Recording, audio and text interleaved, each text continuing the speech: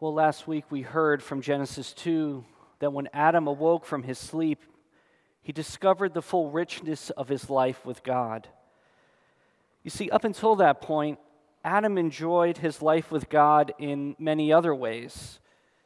Adam's work was meaningful and satisfying. He cultivated crops in the garden. His work mirrored God's work in creation. And just like God names the creation, Adam named the creatures, all the creatures, and so he joins God in ordering the world. So we can conclude that Adam had the best of all vocations. But not only that, God also gave Adam great freedom. He was free to eat from any tree. But here's the important thing. He couldn't do anything he wanted. There were prohibitions. You see, for us as creatures, true freedom is always practiced within limits. Adam could not eat from the tree of knowledge of good and evil because that would be foolish.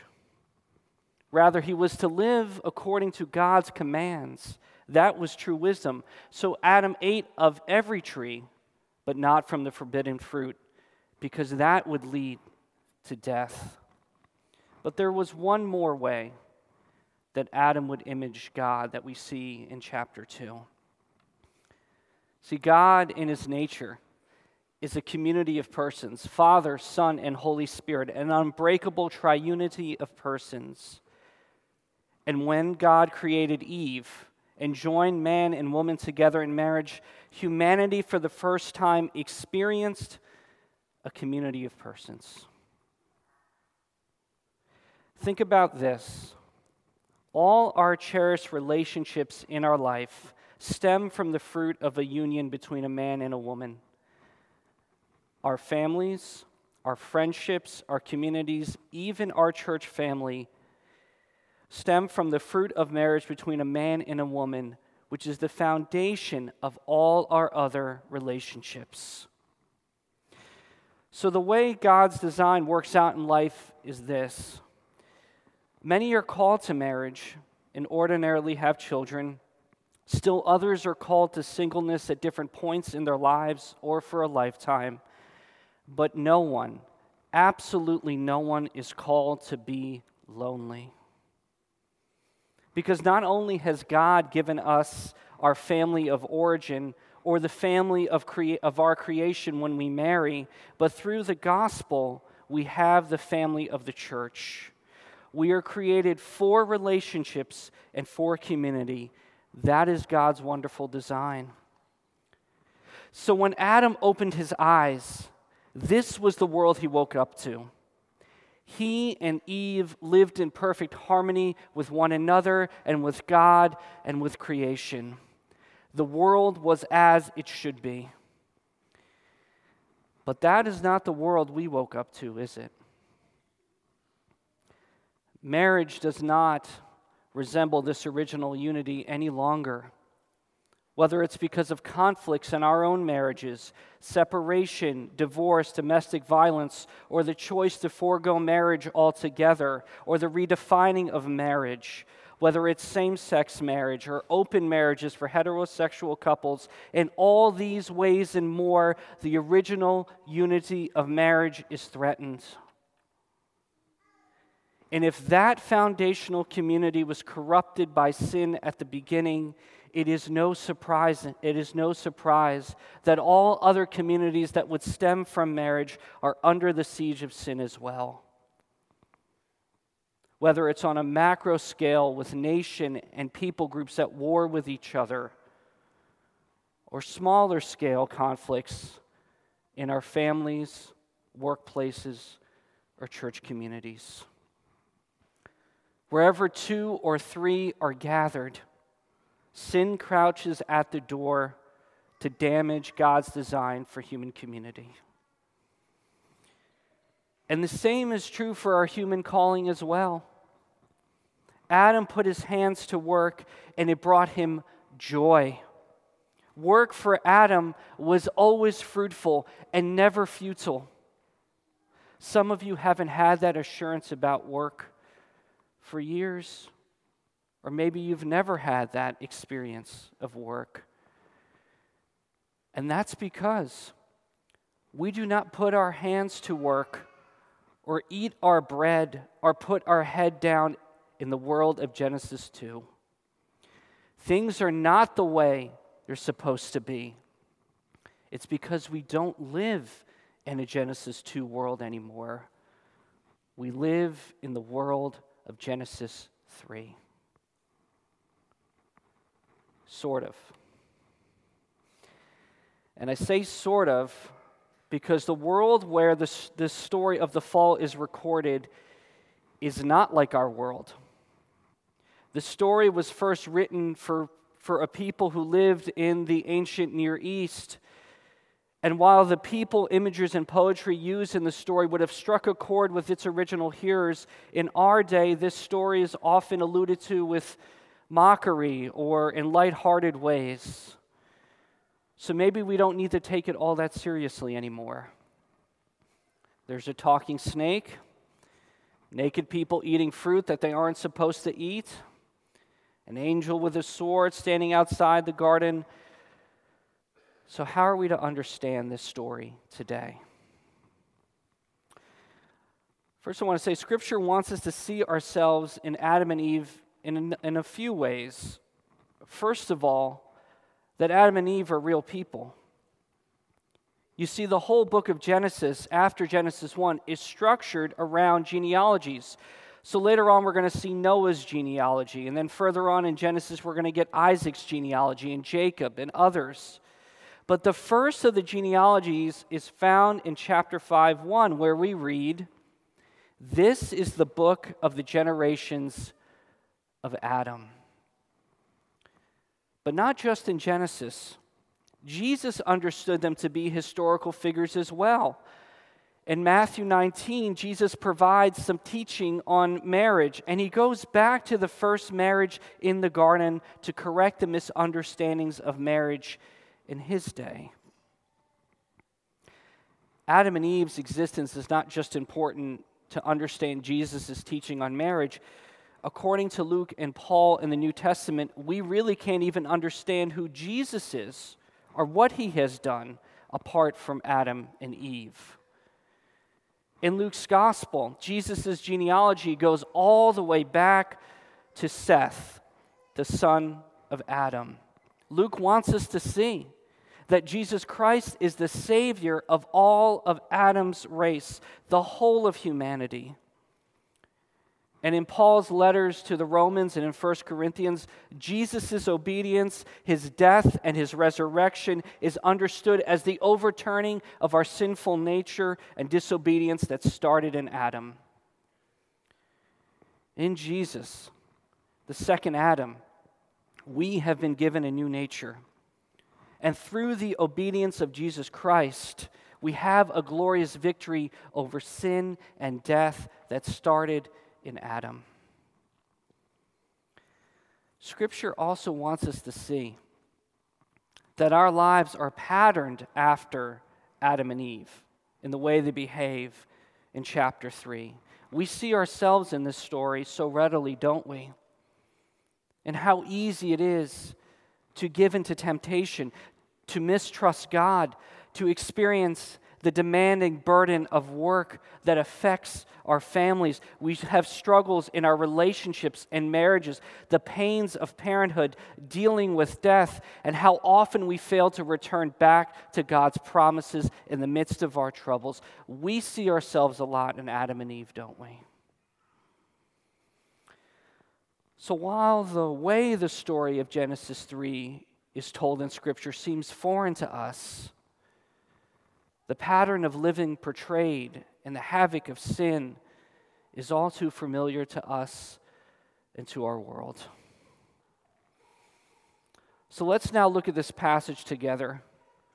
Notice where the trouble starts in verses 1 through 7. It starts with deception. Now, I don't know about you, but my dislike for snakes is quite strong. Truthfully, I've never gotten so close to a snake to see whether or not one could talk, because as soon as you say there's a snake, I'm halfway down the road. So what makes this serpent so tempting for Adam and Eve? Why do they listen in the first place? Well, snakes in the ancient world symbolized fertility and healing. On Pharaoh's crowns in ancient Egypt, it was not uncommon to have a gold cobra in an attacked position prominently displayed. Snakes were powerful in their strike and wise in their movements. So given the significance of snakes in the ancient world, we can understand the lure of them. It's no wonder that Satan would disguise his attack through a creature who would promise great things. But we too get lured by appearances and false promises on a daily basis. We are regularly deceived by advertisements for products and experiences that make promises that they are just not able to keep. The shows that we watch on streaming explicitly or implicitly show that life without God is harmless. In fact, it's actually better because traditional Christian views of life, they're just so restricting. There is a good life for you beyond God, just waiting for you. If only you were brave enough to step out on your own to discover your true self. That's the deceptive message that is being reinforced in the things in the media that's around us. Notice that the deception begins with God's word and wisdom being questioned. Look at what the serpent says in verse 2 there. Did God actually say to you? And he's talking to Adam and Eve. That's important. Both of them are there. Did God actually say to you, Adam and Eve, you shall not eat of any tree in the garden? In that simple question, that one simple question, is so much deceit. In chapter 2, God is referred to as the Lord God. If you look back up in your Bibles, it's capital L-O-R-D. That is Yahweh, the name God's people called God in covenant relationship with Him. But the serpent uses a less personal name for God. He just says God, Elohim, perhaps suggesting to Adam and Eve He's a more distant creator and not a loving heavenly Father. Now there's more, that's a more subtle deceit. There's a more overt deceit going on here. Because when you take all the serpent's statements and from verses 2 to 4, here's the net effect of what we get. He questions God's authority. He changes God's word. And then in verse 4, he flat out contradicts God's claim when he says to the couple, if you eat of it, you will not surely die. The serpent wants the couple to believe that he knows more about God than what was revealed in his word. He has inside knowledge of God that they don't have. You see, for the serpent to get his way, all he has to do is undermine God's word. Now keep in mind, Adam is present the whole time with Eve, and he remains silent. And when he does, Eve adds to the confusion with her own omission. Verse 2, she says, God said we may eat of the trees in the garden. Is that what God said? When we look back in chapter 2, verse 16, we see that God said they could eat of every tree except for one. God says every, and Eve omits it.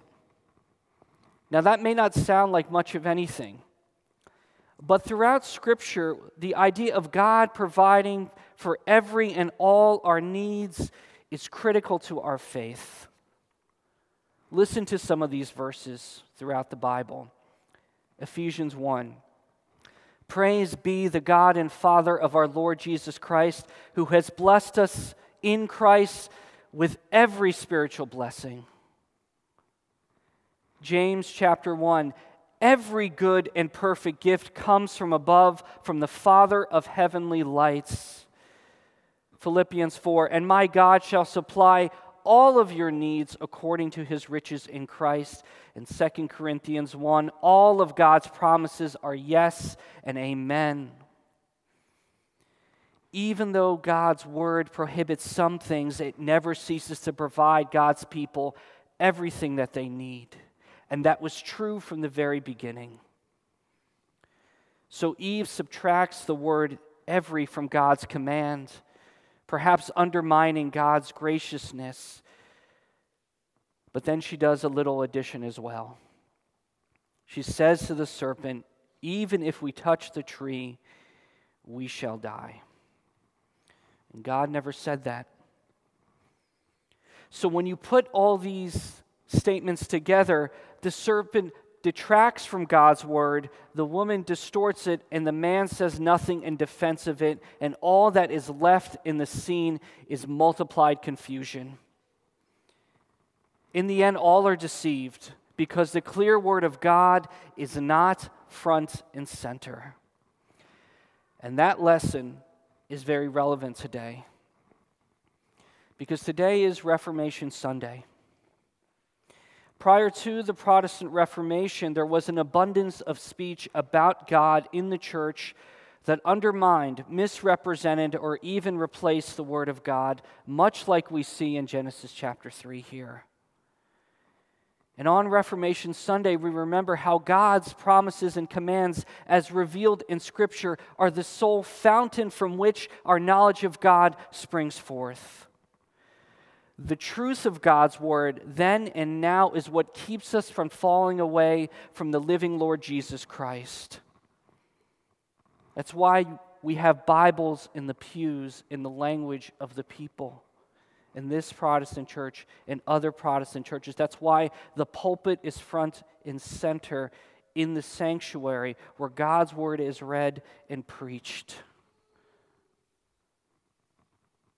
The original sin was losing sight of God's word. And we as a church, time and time again, need to be reminded of its centrality. Listen to what Martin Luther says about this passage.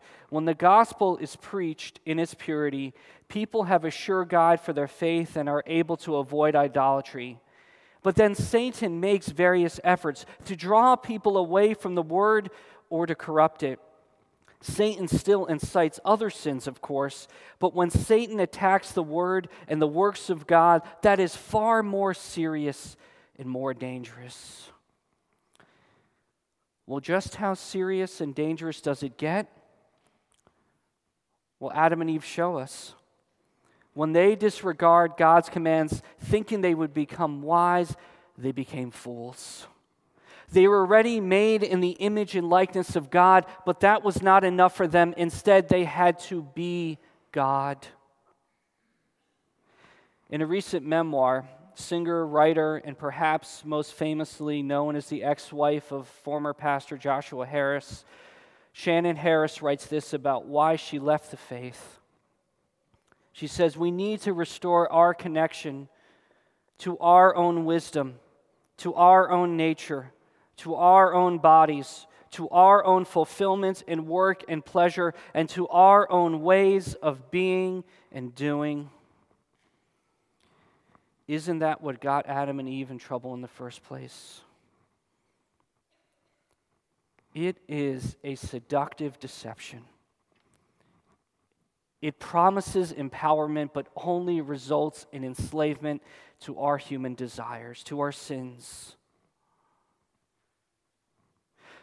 When Adam and Eve ate the fruit, their eyes were opened, but they didn't reach the summit of knowledge of good and evil like they thought. Instead, they fell into the dangerous grip of sin and the devil. 1 John 3:8 says, "Whoever makes a practice of sinning is of the devil, for the evil one has been sinning from the beginning."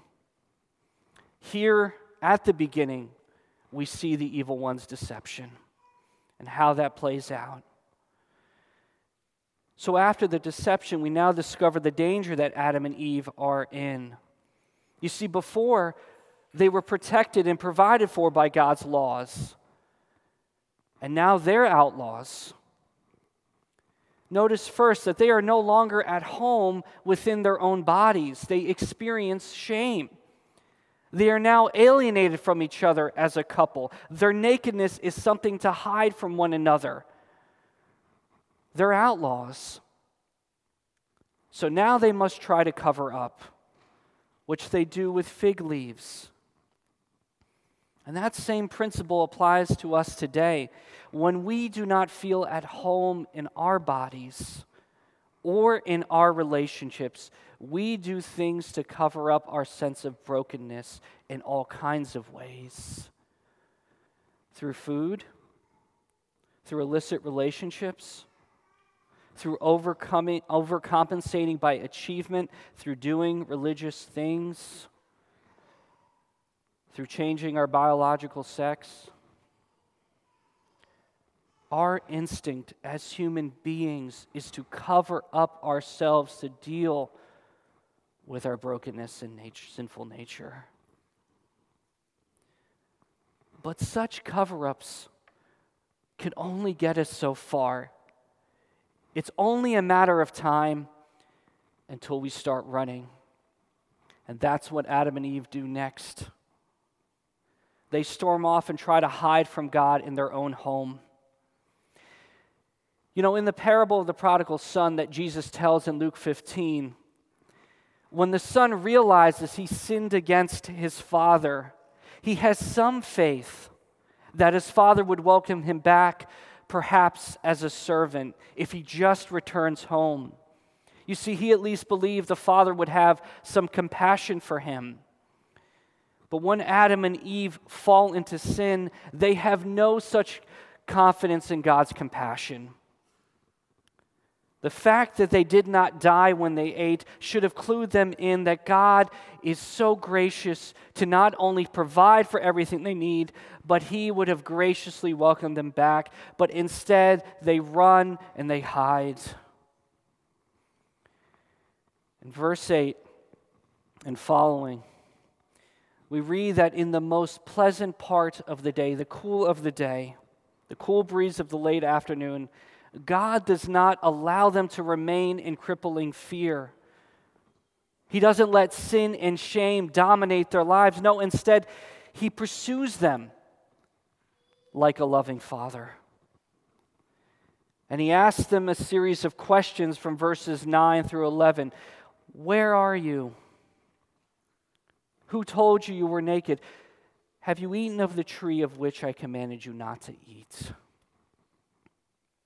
You know, when my kids sometimes do something that they're not supposed to, they sometimes hide in fear. And just as worse as the crime commitment is the fact that they feel like they have to run and hide from their father. So God is trying to draw them out of the shame, back out into the open. And He gives them the opportunity to confess their sins, how they have followed too much the devices and desires of their own hearts, as the prayer book says. But instead of confession, the two outlaws take up bad counsel and they represent themselves. They become defensive in their defense. And finally, Adam speaks up in the story. He says, I heard the sound of you in the garden, and I was afraid because I was naked, and I hid myself. When King David was confronted with adultery in Psalm 51, this is what we said earlier, he said this to God, against you, you only have I sinned and done what was evil in your sight. When the prodigal son returned home, he says, Father, I have sinned against heaven and before you. Adam feels bad about himself, but he doesn't acknowledge the cause of it before God. He doesn't confess. Instead, he engages in another form of cover-up. And just like the physical cover-up, The psychological cover-up is only going to get him so far. He just continues to conceal things. Now, in response to God's third question, Adam commits two sins in a single breath. He blames his wife and God.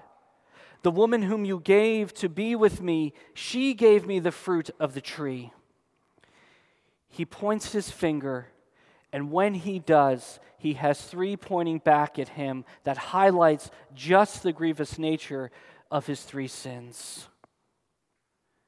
He should have spoken up when Satan told lies about God's word. He should not have eaten the fruit, and in his shame he should not have hidden or run away or blamed. Psalm 119:11 says, I have hidden your word in my heart that I might not sin against you. God's word is nowhere to be seen in Adam's heart. Now, earlier in the chapter, you'll remember that Adam followed Eve into sin. And now, Eve follows Adam into sin because rather than taking responsibility, she blames the serpent. It's important to see this, that Adam and Eve are equally guilty before God. But Adam is held responsible because he is the one to whom God gave the command to in the first place, which is probably why the New Testament notes Adam's guilt in the sin. Now, as we start to look at these judgments from God, we are going to get a first in the Bible in verses 14 and 19. Because you see, up until this point, what God speaks to his creation and about his creation is nothing but a word of blessing. This judgment is what lets us know why rebellion against God is so dangerous. Ralph Venning, in his work called The Sinfulness of Sin, isn't that a great title, The Sinfulness of Sin? Says this: as God is holy, only holy, altogether holy, and always holy, so sin is sinful, all sinful, only sinful, altogether sinful, and always sinful. As in God there is no evil, so in sin there is no good. As God is the chiefest of goods, so sin is the chiefest of evils. Have you ever thought, what's so wrong with this particular sin? It isn't that bad. You see, sin, when it is examined against the backdrop of our standard of goodness, it may not look so bad. But sin is that bad because God is that pure, is that holy, and is that good. And if we keep that in mind, we'll get a better understanding of why, from verses 14 to 19, God pronounces such a strong word of judgment. But we were also going to see this. We're going to see this for the first time in the Bible, that when God speaks a strong word of judgment, there is always a word of grace behind it. And we get a glimpse of that a little bit because the narrator starts referring back to God as the Lord God. The one who pronounces judgment is the one who keeps his covenant commitment to his people once and always. His judgment wounds, but it always wounds to heal. So now let's look at these judgments in reverse order. The most extended one we find is against Adam, and that makes sense given his responsibility. In verses 17 and 19, we discover that the work that was once fruitful and satisfying will become a burden for humanity. The world will be against humanity. Work will not be easy for men and women. Ecclesiastes chapter 2 describes what work is like for people since the fall. Their days of labor are filled with pain and grief. Do you ever feel that after a work day? Even at nights, their minds cannot rest. It is all meaningless. Now, God never designed work to be meaningless or oppressive. The reason that work can be deadening is because of sin's effects. The ground is cursed. Our work is not always what we want it to be on this side of the fall. But despite sin, the reason our jobs can be satisfying is because God has never withdrawn His blessing from creation. Your work may not be what you want to do, but whatever fruit your work does produce, it is a sign of God's blessing upon it. And not only that, as Christians, whatever work that we do, we are reminded that our labor is never in vain because Jesus is raised from the dead. Now, in addition to difficult work, Adam and all of humanity will be subject to death. For dust you are, and to dust you shall return. The wages of sin is death. In God's covenant with Adam and Eve, death was not the plan. Like the serpent's deception, it is an intruder. Death will be no more when Jesus Christ returns. But until then, even death can be made a grace by God. Even death can be made a grace by God. Well, how so?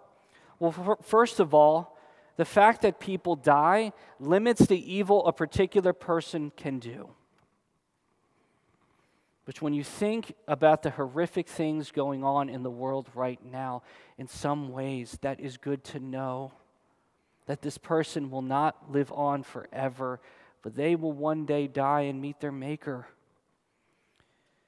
But it is also used by God, that is, death is also used by God to free people from suffering and pain. It becomes the passage through which people travel into the presence of God. Psalm 116:15 says, "Precious in the sight of the Lord is the death of His saints." People are often afraid to say this, but after the death of a loved one, there is a feeling of relief, because the suffering in the body has ended for that person. They are no longer in pain, and if they are a believer in the Lord Jesus Christ, they are now in His presence. So in that way, death has been made a grace by God, although it was not part of the original plan. Now, as we look at the judgment against the woman, God says, first of all, that the whole process of childbearing will be painful. The whole process of childbearing will be painful. You know, when our first was born and people would ask my wife and I about the birthing story, I made the mistake of speaking up first. I like to think that after the first was born, I learned something, but I'm not so certain that's the case. You have to ask her. But childbearing will be painful for women. But marriage is also going to be painful as well for humanity. Instead of to love and to cherish, the husband and wife will seek to dominate and will have desires to control each other. You see, the unity that man and woman enjoyed at the beginning, moving forward, is going to be hard fought and always threatened. Marriage is not easy because of the fall. But under the gospel, when a husband and a wife submit their lives together under the lordship of Christ and submit themselves to one another, the husband as the head and the wife as the body, there is a unity between each other that is recovered. Marriage can be redeemed. And if you are struggling in your marriage this morning and you both identify as followers in the Lord Jesus Christ, I want to tell you there is always hope for redemption under Christ's lordship. Now finally we get to the judgment of the serpent. In verse 14 he says, "Cursed are you above all livestock and above all the beasts of the field. On your belly you shall go, and dust you shall eat A snake is perched when they are in the attack position. It has the upper hand, but no longer. The fact that it will slither close to the dust of the earth where the dead go down to be buried means evil may strike first and hard, but it does not win. In the end, it will be defeated.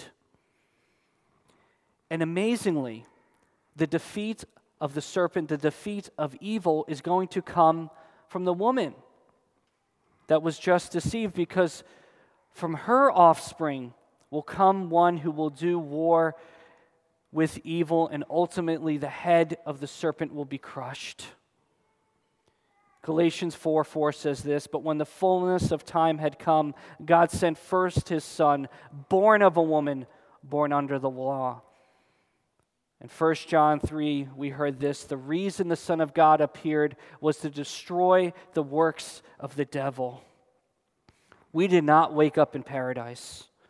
Our world continues to be under siege by evil, both from without and from within our hearts. But the reason we gather for worship every Sunday is because the punishment for our sins has been taken on by the Lord Jesus Christ. He has become a curse for us so that we might become the righteousness of God. And the promise of Genesis 3 has already been fulfilled in him and will be further fulfilled when he returns. Far as the curse is found, Jesus Christ will bring redemption. And may that be our hope this week. In the name of the Father, and of the Son, and of the Holy Spirit. Join me in prayer. Lord God, we are so grateful to you that although our sins deserve judgment and death and separation from you, in your Son, Jesus Christ, you have overcome the works of the devil once and for all. So, Lord Jesus, continue to conquer evil in our hearts and in our world.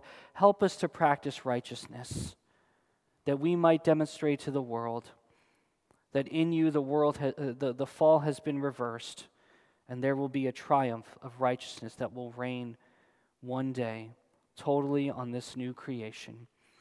In your name we pray. Amen.